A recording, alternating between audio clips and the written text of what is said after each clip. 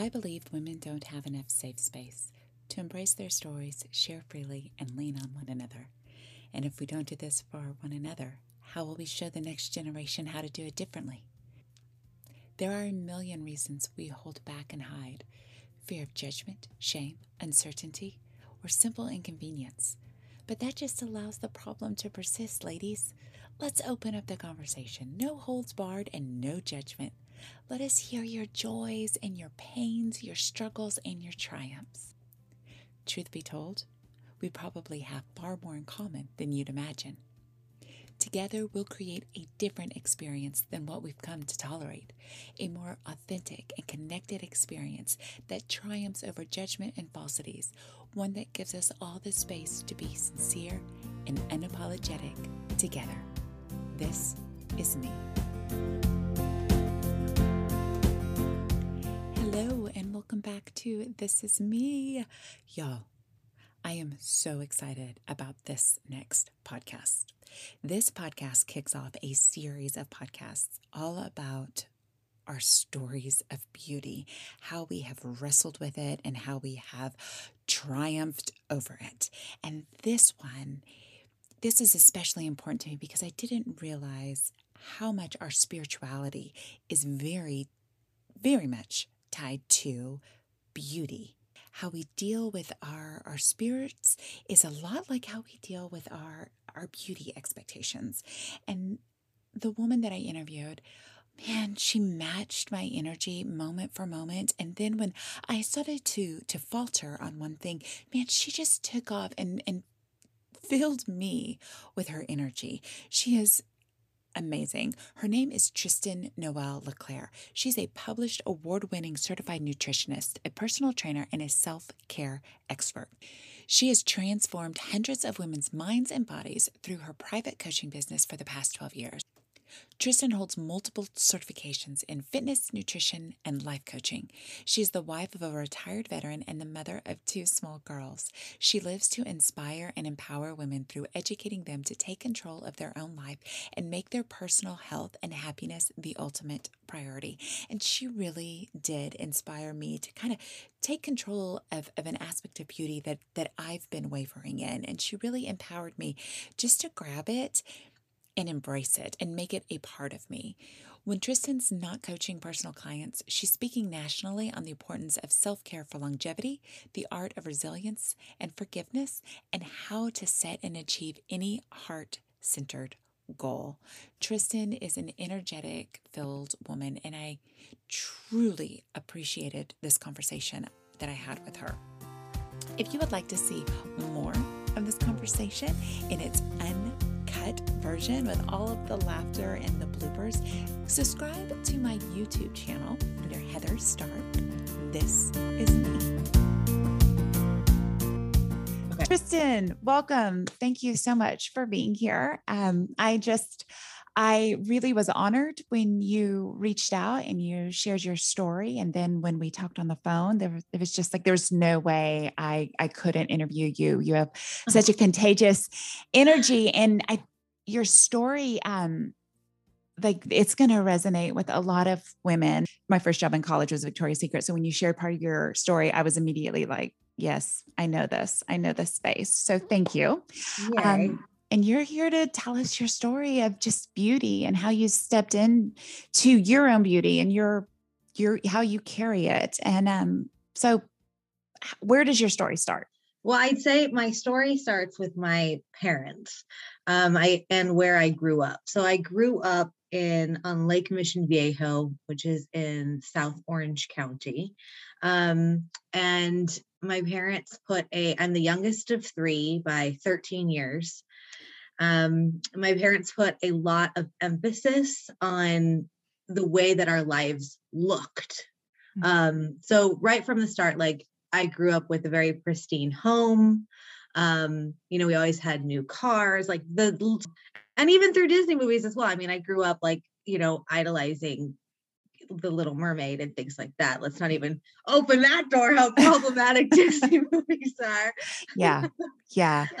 But everything was telling me that I needed to be beautiful and I needed men to want me. And then that was where my power was. And beauty was in being blonde and being shapely and having breasts. Right. And I remember going through the stores with my mother and looking at the mannequins. And I mean, I was so young and seeing the mannequins and the figure of the mannequins and just being like, when will my boobs come? Like, when will my time come? Because to me, that's like where all the power was, you know? Yeah. So then cut to, I had a medical issue and it was triggered by stress. I felt like an afterthought a lot in my childhood. And I was constantly like seeking attention from my parents. Like they were divorced and they were living their own lives. And I, would kind of get shuffled back and forth. But when I was with one of them, I never felt like the priority. And so I think it was around fourth grade where I just like stopped breathing. And so I had to be hospitalized for that. And during that time, I had to go through a lot of treatments and get steroids and things like that. So this led to me, this was probably right before I was about to start puberty. And so because of the way that this happened and the things that were put into my body, I basically like stopped developing. And so I kept waiting and I got my period at the right time. I got my period with all of my friends at 13, but like the boobs were not coming. And I was obviously panicked because as you kind of work your way up and you go into high school and things like that, like the girls that are developing, those are the ones with the power, and I didn't understand how would I fit into this? How would I fit here? If, how would I be Kelly Kapowski if I didn't have boobs, Yes. So then it became about, I forget how I described this before, but I felt like I had a doctorate in making it look like I had breasts. So you were taking matters in your own hands because they weren't growing. So you needed to create it. Yes. Or create the illusion of it. Yeah. So I would get like, I found like the perfect combo relatively early. And it was this like hard, thick Wonder Bra. And then all of a sudden, everywhere you look, they were selling these like chicken cutlets at this time in my life. Like they called them chicken cutlets. And they were like little plastic things that you would put underneath your boob. Yeah. And they would raise your boob and make it look like you had, better cleavage or whatever. But I was using it to be half my boob. And I would stick my boob in there. And then the bra was like really, really hard. And I mean, like nobody knew, nobody knew. And when I would, maybe hint at my insecurity or something like that, my girlfriends would be like, what are you talking about? You're fine. And I'd be like, no, I'm not. Because like, I only had like kind of like upper flesh of my breast to kind of work with. And so that was my entire existence, was thinking about this. Wow. And we're talking years of my life, years and years and years and years of my life, to the point of I had a boyfriend in college who I was madly in love with. I was also super Christian at this time. So we were not physical with each other. We were together for 2 years and we were not physical with each other. And I kind of used my Christianity and this like promise I had made to God to stay pure until marriage. Virgin. Yeah. Yeah. Just be like, no, I'm waiting, and like garner respect that way. Yeah. But the reality is that I was in such a prison of my own body. And I was so ashamed that I wouldn't even let this, man who I was in love with, like touch me, see me, anything. So we would prisoner in your own body. I mean, that is a line that just, you can just hear it echoing across the world, because women are like, yes. I was in so much pain. And the women I work with now, it's like, I work with a lot of women that are prisoners in their own body because of obesity or there's so many things that can make us a prisoner in our own body. Mine was like a physical deformity that I was trying to hide. And so I went through that relationship. My father passed away. And then I finally, like one day I just like collapsed and with my mom, and I'm just like, I can't do this anymore. Like, the reason I wasn't, with Paul in an intimate sense was because, I just, this is what's going on with my body. I feel so ashamed. I feel deformed, Mm. and so she was like, okay, well, let's do something about it. And so I got my first boob job at 21 as a virgin. Um, Mm-hmm.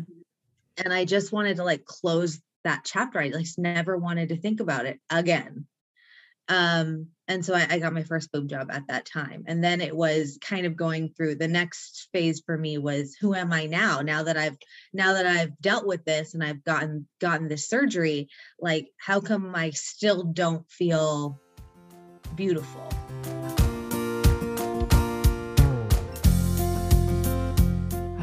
There was still so much work to do there.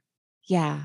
In terms of mentally, emotionally, and then also still like realizing that because I literally had so much hatred for my body. Yeah. That I didn't, even when I got the surgery, all that hatred still remained. Yeah. So it wasn't like I suddenly liked my butt or my legs or my arms or my face. Like, there was nothing about me that I found desirable.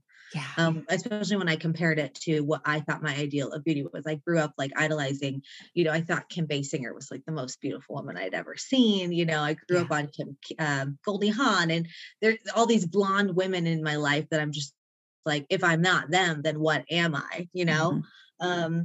And my mother tried to be supportive through this journey. I mean, she got me my first highlights at like 13. And it's so interesting because it's like,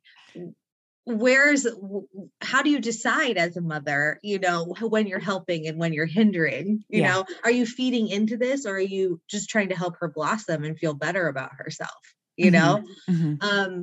And so having that kind of strange support, or going dress shopping, and it's just, where is that line? And that's something that I have really little daughters right now, but I think about this all the time because, as we discussed in our preliminary, I was very conscious about showing my oldest daughter, like, even Disney movies at first, because Mm-hmm. I was so scared that she was going to fall into this trap of like seeing these blonde princesses, and she has dark hair and dark eyes. And I was just so afraid that she was going to suddenly think that this was the ideal of beauty, Mm-hmm.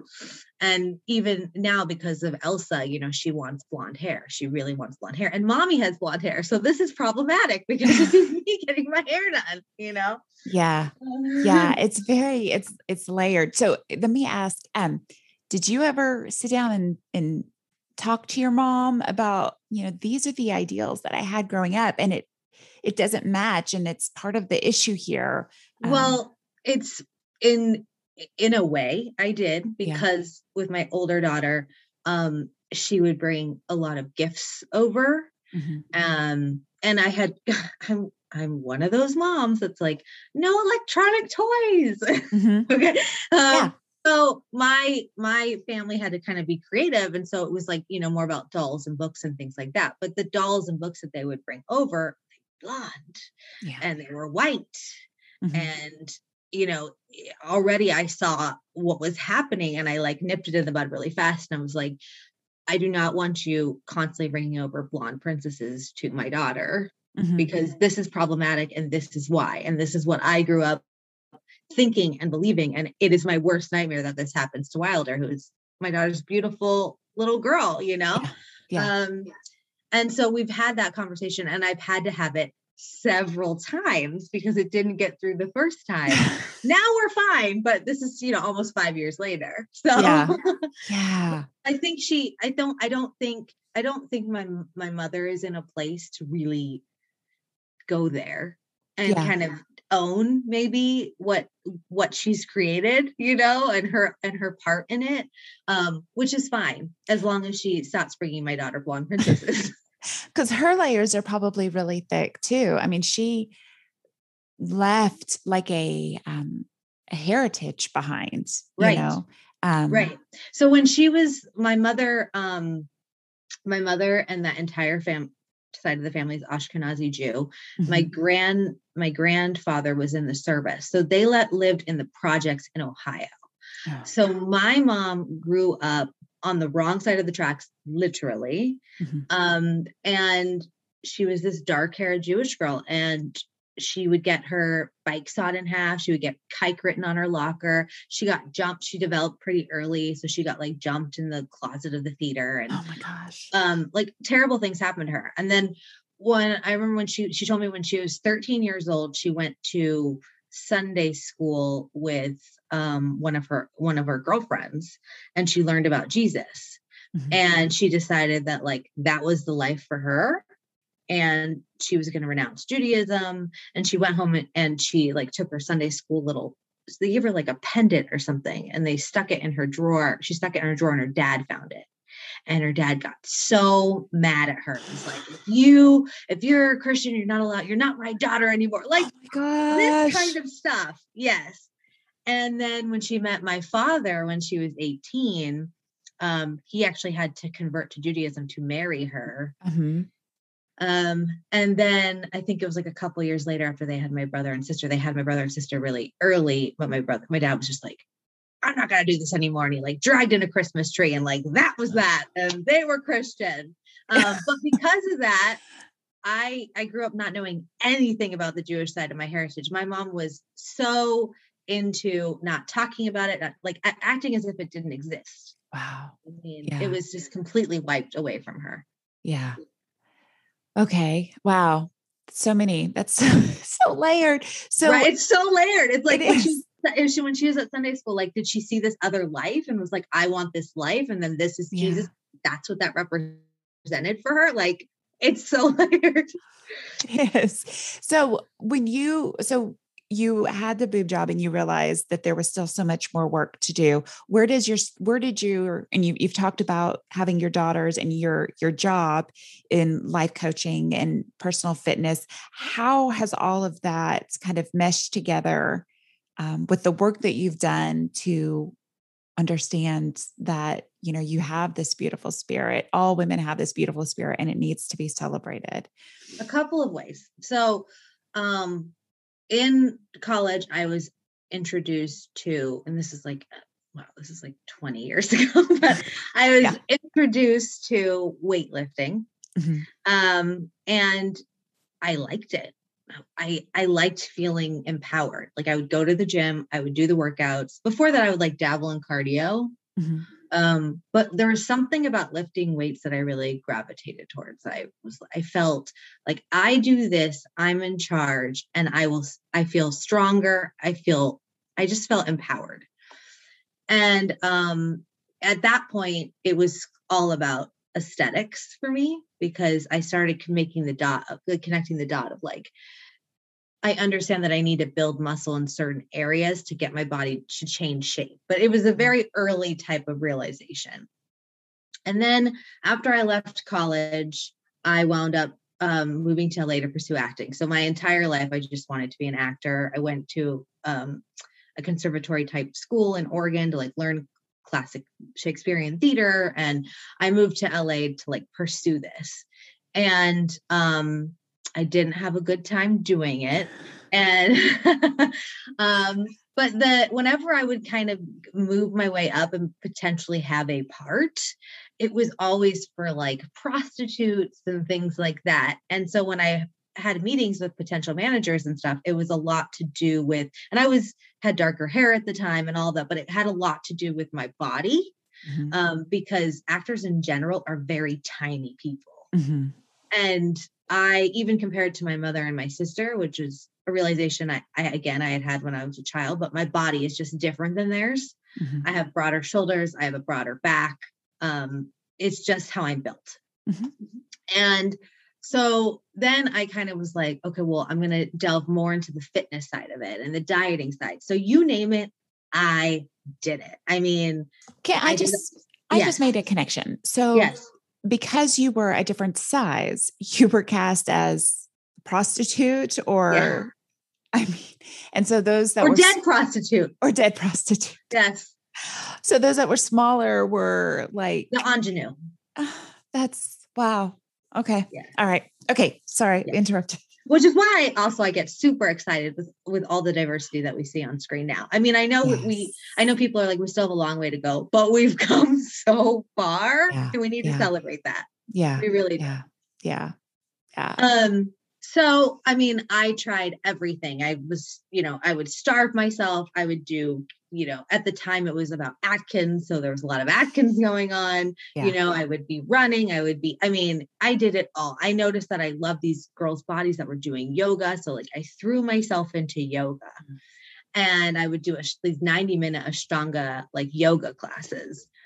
And then it was from there that I was like, actually, my body started to change. And it was because I kind of was recalling that weight training that I did in college. And for many a year, it was about the dieting and the cardio and like moving as much as I could and eating the least amount of food that I could. Mm-hmm. But I did start to find strength and flexibility in yoga. And again, I love the way that made me feel. Yeah.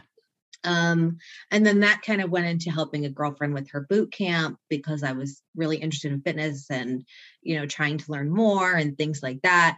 And, fast forward to me becoming like a title holding bodybuilder and, training other women and things like that. And really understanding everything there is to know about fitness and nutrition and going through that long journey of finally getting to a place of learning everything. And then even after you learn everything and after you win all the best body competitions, I still had work to do.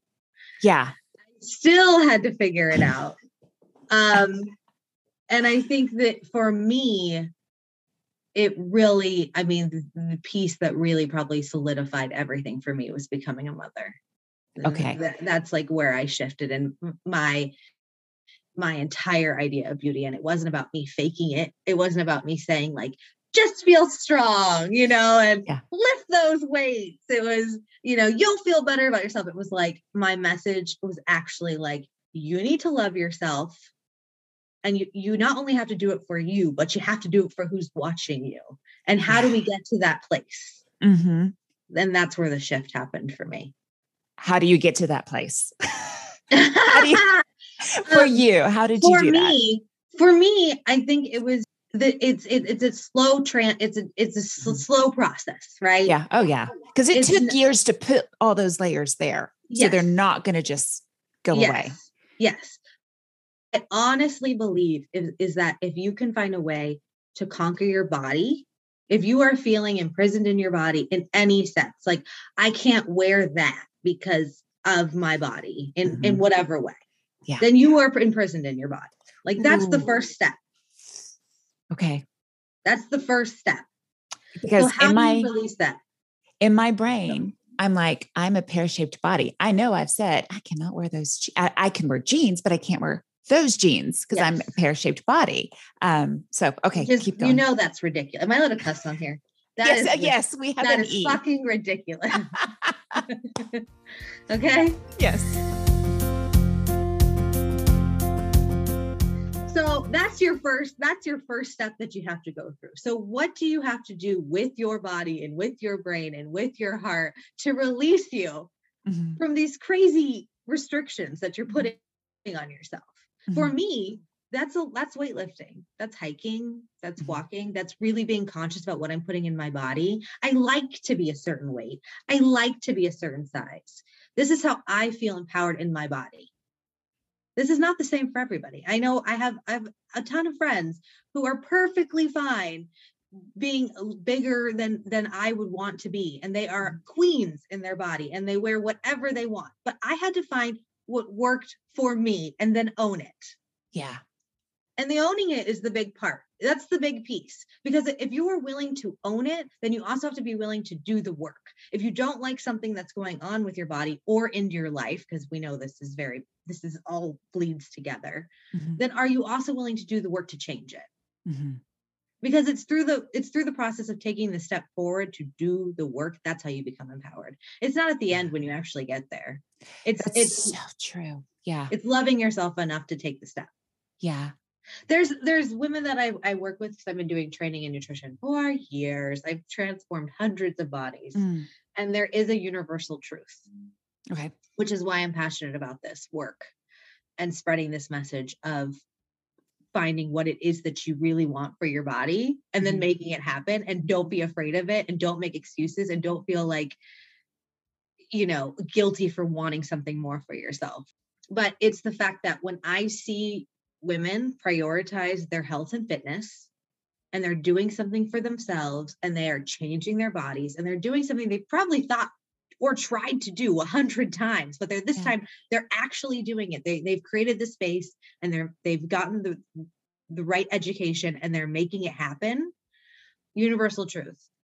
All of these other areas of their life, they start to change if they don't like them.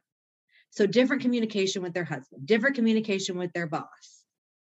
It's universal. It's when they take ownership of their body and in turn their life, they can start shifting all of these other things. And it's such a simple thing. Because like you said, the empowerment happens on the journey, not the end result. Yes. That's just huge. Picking up the reins and saying, I'm doing this. That's it. That's huge. Yeah. And you said when we talked earlier, and then you kind of said it now, we want to be beautiful. And yet we don't want to feel superficial, or we want to feel like, we are wise, we're leaders, we want to be these healthy moms to our daughters. And so I loved your answer. And I'm like, do you remember? Yes, do I need of course I do, because I live this. Okay. Yes. I live. So here I am. If you're watching this, okay, you'll see that I did my hair. I have my makeup on. I have my nails done. Okay. So I'm a feminist. I'm a proud feminist. Okay. Yes. And I don't necessarily I don't like the rules of society. I don't like that men don't have to, and we do. Yes. I don't like raising daughters in that society. My daughter comes in the shower, I'm shaving my armpits, and my immediate thought is like, just so you know, you don't have to do this. Yes. Okay. Like, this is my body, and this is what makes me feel comfortable, but like, you don't have to do this. Like, I am woke. I like to think that I'm woke. Okay. I know that conversation. Okay. But here's the thing. I'm going to do what makes me feel best.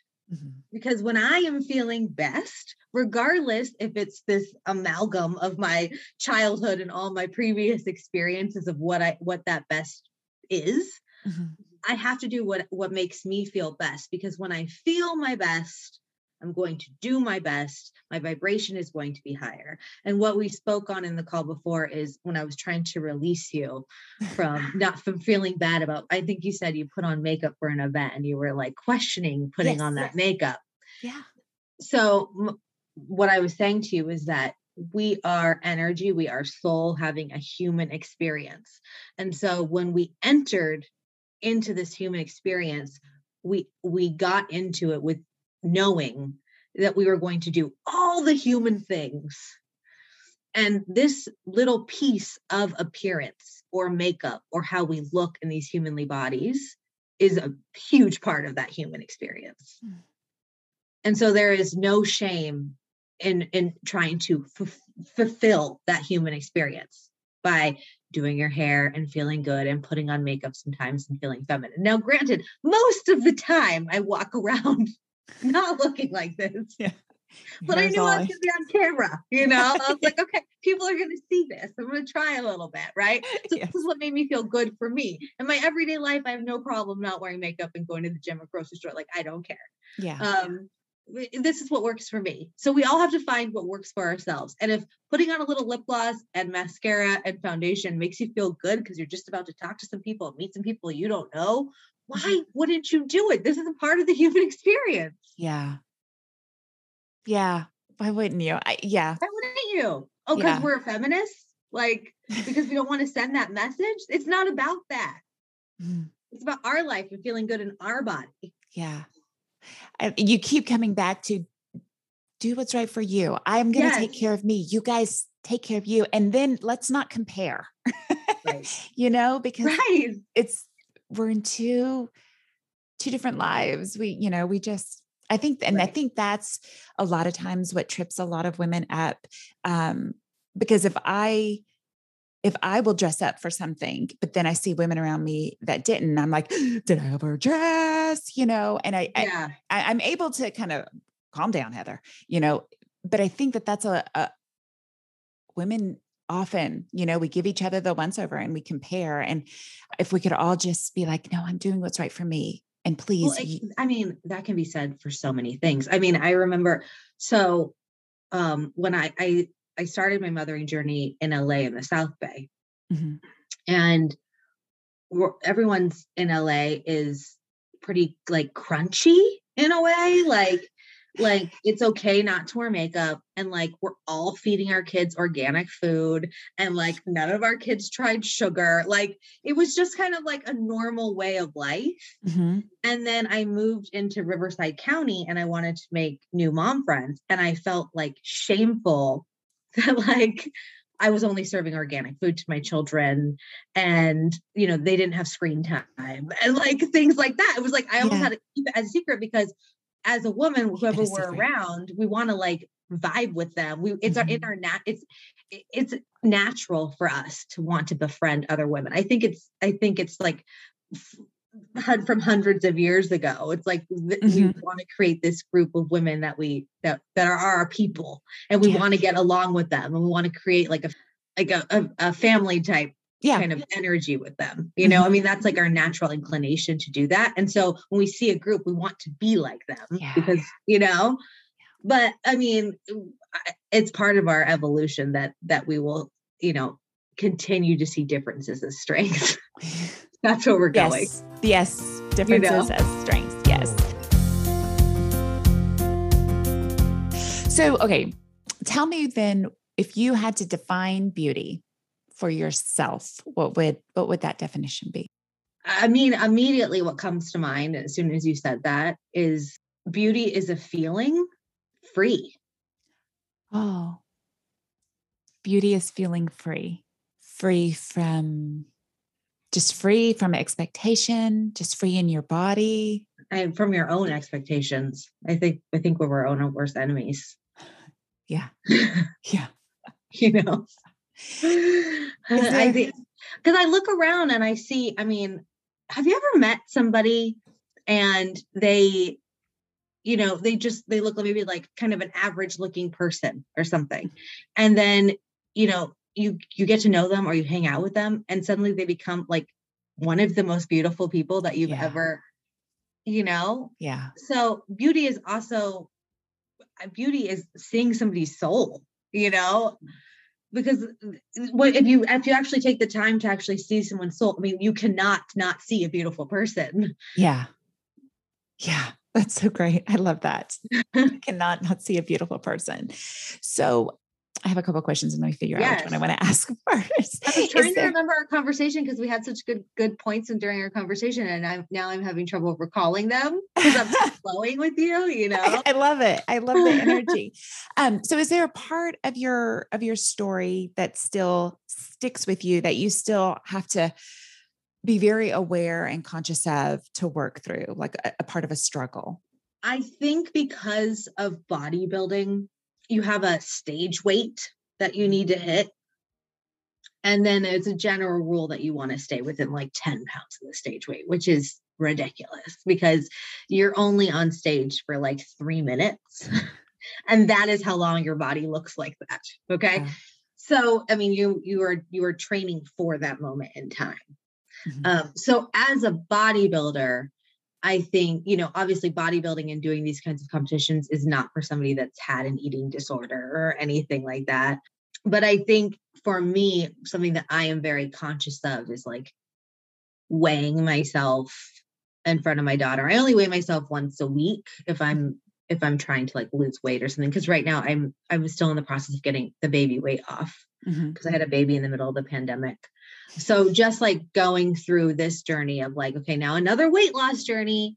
This time I've been very conscious of just like, what am I eating in front of my older daughter? How am I talking about food in front of my other daughter, my older daughter? Mm-hmm.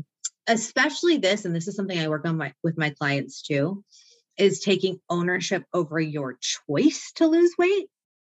Okay. And not using destructive language like can't. Because as soon as we say, I can't eat that, or mommy can't eat that, Yes. then it's like we're breaking a rule or somebody has some kind of force over us. Whereas if it's a little elevated to say, and even for me, it's a little elevated to say, I'm choosing not to eat that. But I can say, I don't want that right now. I'm fine. I'm going to eat this instead. Yeah. Simple. Yeah. But I mean, for me, that's the work that I'm doing. That's where I'm at, is that's the work that I'm doing, is to continue to take ownership over the choices I'm making. Yeah. Every step of the way. And to make sure that she sees that as well. So important. When you were speaking on, wearing the makeup and all of that kind of thing, it made me think about that there's this movement right now, and it's body positivity. And the movement itself is great because it's telling you to be positive about your body, and like, what's wrong with that? That sounds fantastic. But the problem is that the message is kind of saying, like, you need to be happy where you're at. Okay. And so I find this to be more in the realm of toxic positivity, because if you aren't happy with where you're at and that is not authentic to you, then again, you're feeling less than, because you can't be met there. Right. So you need to understand that you can feel positive about your body. And then ultimate body positivity is actually saying, I love myself enough to make the change and to do the work. And I think that kind of goes back to the question that you just asked me, which is, love yourself enough to know the difference between you settling,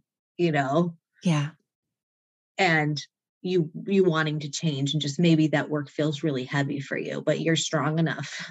You're strong enough. Look what you've been through. You're definitely strong enough to do the work so that you feel good in your body, because we only have this body right now. That's it. This is the only one we get. And we put women put so much energy into making these like beautiful homes. I mean, have you been on Instagram? Yes. These like gorgeous homes. Okay. Or their children are always dressed to the nines, and they're always taking them their practices, and they're taking their beautiful family photos. And, we get in and out of these, expensive automobiles and all of these things, but we only have this one body. Yeah. So if you're not happy in this body and you have all these other things dialed in, there's something that you are avoiding. And you need to tune into it. You need to fix it, because until you do, it'll just be hanging over you. You won't be able to move on. You won't be able to get into your own personal evolution. Like, what is the next stage for you? You won't be able to get there until you handle this. I love that. That's so good. That's so good. It's so real. It's freeing, which is what your definition of beauty is. I love that so much. Okay. So last question, when women hear your story, what's something that you hope resonates with them, that they can kind of carry with them as they're, changing from I can't to I'm going to love myself enough to do this, and in this journey of becoming empowered as they are able to take the reins and, go, what is just this one thing that you hope that they pull from your story? I hope that when someone hears my story, that they realize that their thing, whatever their thing is, if they have a thing, can be dealt with. And I hope that their journey is not as long or as tedious as mine was. And that maybe they have to do a little bit less work to overcome it. And I hope that if there is somebody listening that is currently a prisoner in their own body, that they will feel empowered by this conversation and want to change it and realize that life is too friggin' short to be feeling that way anymore. Yeah. And it's not just going to disappear either. We're not going to manifest it away. Yeah. What you are currently manifesting is the solution. You're currently manifesting the tools to rid you of this problem. That's what you're manifesting if you're trying to manifest this problem disappearing, because we cannot manifest in the negative. But what you are attracting are the tools to help you, right? Right. So you're listening to this for a reason. If this is speaking to you, you are here for a reason, and you're listening to this for a reason. And that reason is to tell you, You can change it. You're strong enough to change it. Do whatever it takes. Do whatever it takes, my friend. I think every woman just really needs to sit down and just talk to another woman about just, it's okay. Well, that's why you're here. That's why you're here doing this, right? Yeah. You are the one having the conversation. So other women can tune in and hear this. If they can't have that conversation on a personal level, then you are there to have that conversation. Yeah. To facilitate that. It's going to be a very freeing podcast. Oh, good. So. You are spectacular. we all shine the same. We all shine the same. It's just, what are we going to do with our power? And you choosing to share your power and your vulnerability in this way makes you spectacular. There are so many people just sitting on their gifts. I have this mentor right now. I hired my first mentor. Good for you. And so important. Well, then, like, it's so important, but then you're like, how do I get one? I don't understand. And law of attraction, Exactly. So I found her, and I took like a little intro kind of boot camp from her. And she told me this. And as I'm writing my book, like, this is what I'm thinking the whole time I'm writing my book. Because I'm writing a book right now on self-care for mothers. And how you need to prioritize your self-care. Like, it's basically what it is. So needed. Yes. And I'm trying to say it in like a sexy way so people will grab the book off the shelf when it comes out. But I mean, everything it's just like pouring out of me. Like, I'm downloading straight from source, and I'm just like, yes. Yeah. Like, whenever I have an opportunity to write, that's what it feels like. Awesome. So she said, and I feel like such a Nimrod for like never hearing this before, but she was saying, do you know, this is like a famous quote, so you probably already heard it, but I love other people's words, so I was surprised that I hadn't. And she was saying, do you know what this is like a famous quote, do you know what the richest place in the world is? No, it's a cemetery, because so many people die without writing that song or writing that book or being in that play, and I was just like, ugh. And then she was like, you want to die empty. Oh my God. And I was like, I'm going to cry right now saying this, because I have so much in me that I want to get out there, and I want to die empty. And it's like, are we just going to sit around and just like wait for it to happen? No, you got to grab the bull by the balls. You got to sit down and write that book. You got to write that song. You got to do that podcast. You got to have these conversations. So but this is your way of dying empty. Probably one of your many ways. So you're having those conversations that maybe we can't have in person, so you're having them virtually. Thank you. Oh my gosh, that's another. We want to die empty. I'd never heard of that. I mean, I now have it written in places. I'm like, die empty. What am I doing? I love that. All right. And on that note, thank you so much, Tristan. Thank you. Oh my gosh, so great. And we will be in touch. Okay. Yay. I really enjoyed this. Thank you so much. Oh, thank you. You take care. Okay. Bye. Bye.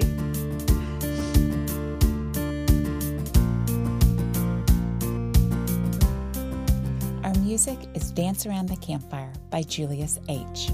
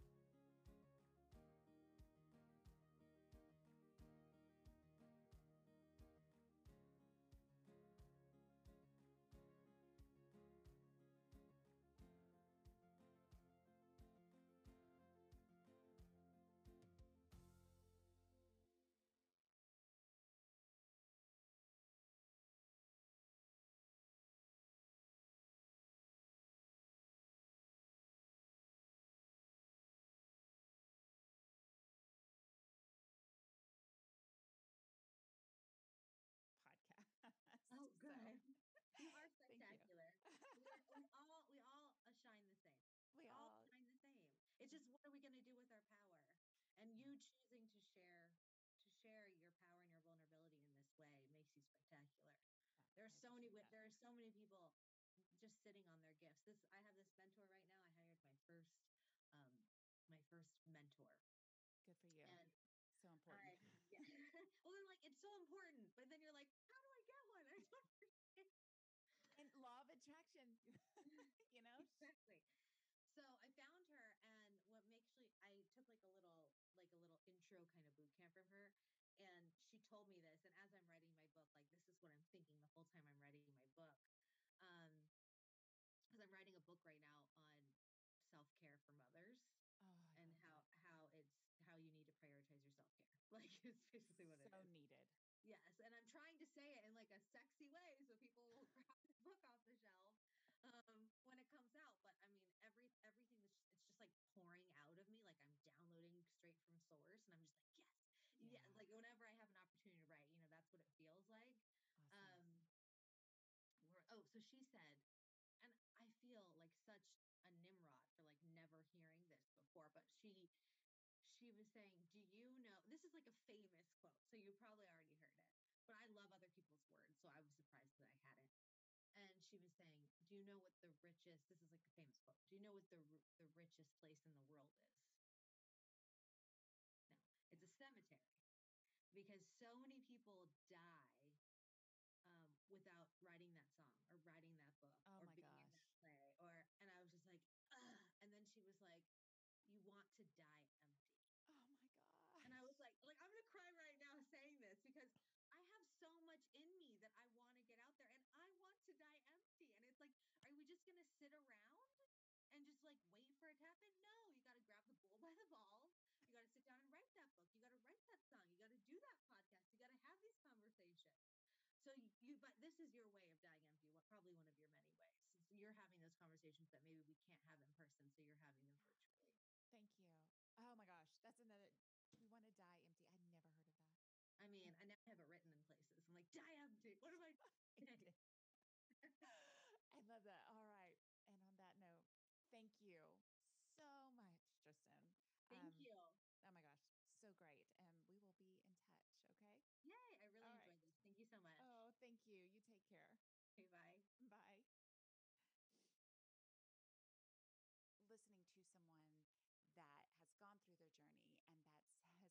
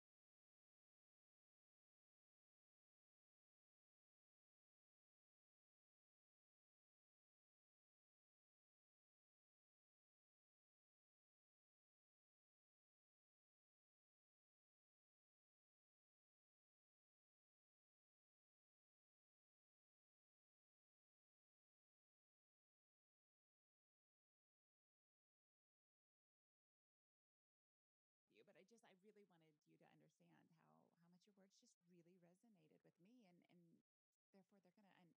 And my story is, I'm not being degrading, but I'm not anybody spectacular. So if it's happened to me, then it can happen to anybody. And so it's going to be a very freeing podcast. Oh, good. So, You are thank you. spectacular. We all shine the same. you choosing to share your power and your vulnerability in this way makes you spectacular. Yeah, There are I so many appreciate that. there are so many people just sitting on their gifts. I have this mentor right now. I hired my first mentor. Good for you. And So important. yeah. Well, they're like, it's so important. But then you're like, how do I get one? I don't And law of attraction, exactly. So I found her, and I took like a little intro kind of boot camp from her. And she told me this. And as I'm writing my book, like this is what I'm thinking the whole time I'm writing my book. Because I'm writing a book right now on self-care for mothers. Oh, I And love that. how you need to prioritize your self-care. Like it's basically what it So is. needed. Yes, and I'm trying to say it in like a sexy way so people will grab this book off the shelf when it comes out. But I mean, everything it's just like pouring out of me, like I'm downloading straight from source, and I'm just like, yes. Like whenever I have an opportunity to write, that's what it feels like. Awesome. So she said, and I feel like such a Nimrod for like never hearing this before, but she was saying, do you know, this is like a famous quote, so you probably already heard it, but I love other people's words, so I was surprised that I hadn't. And she was saying, do you know what this is like a famous quote, do you know what the richest place in the world is?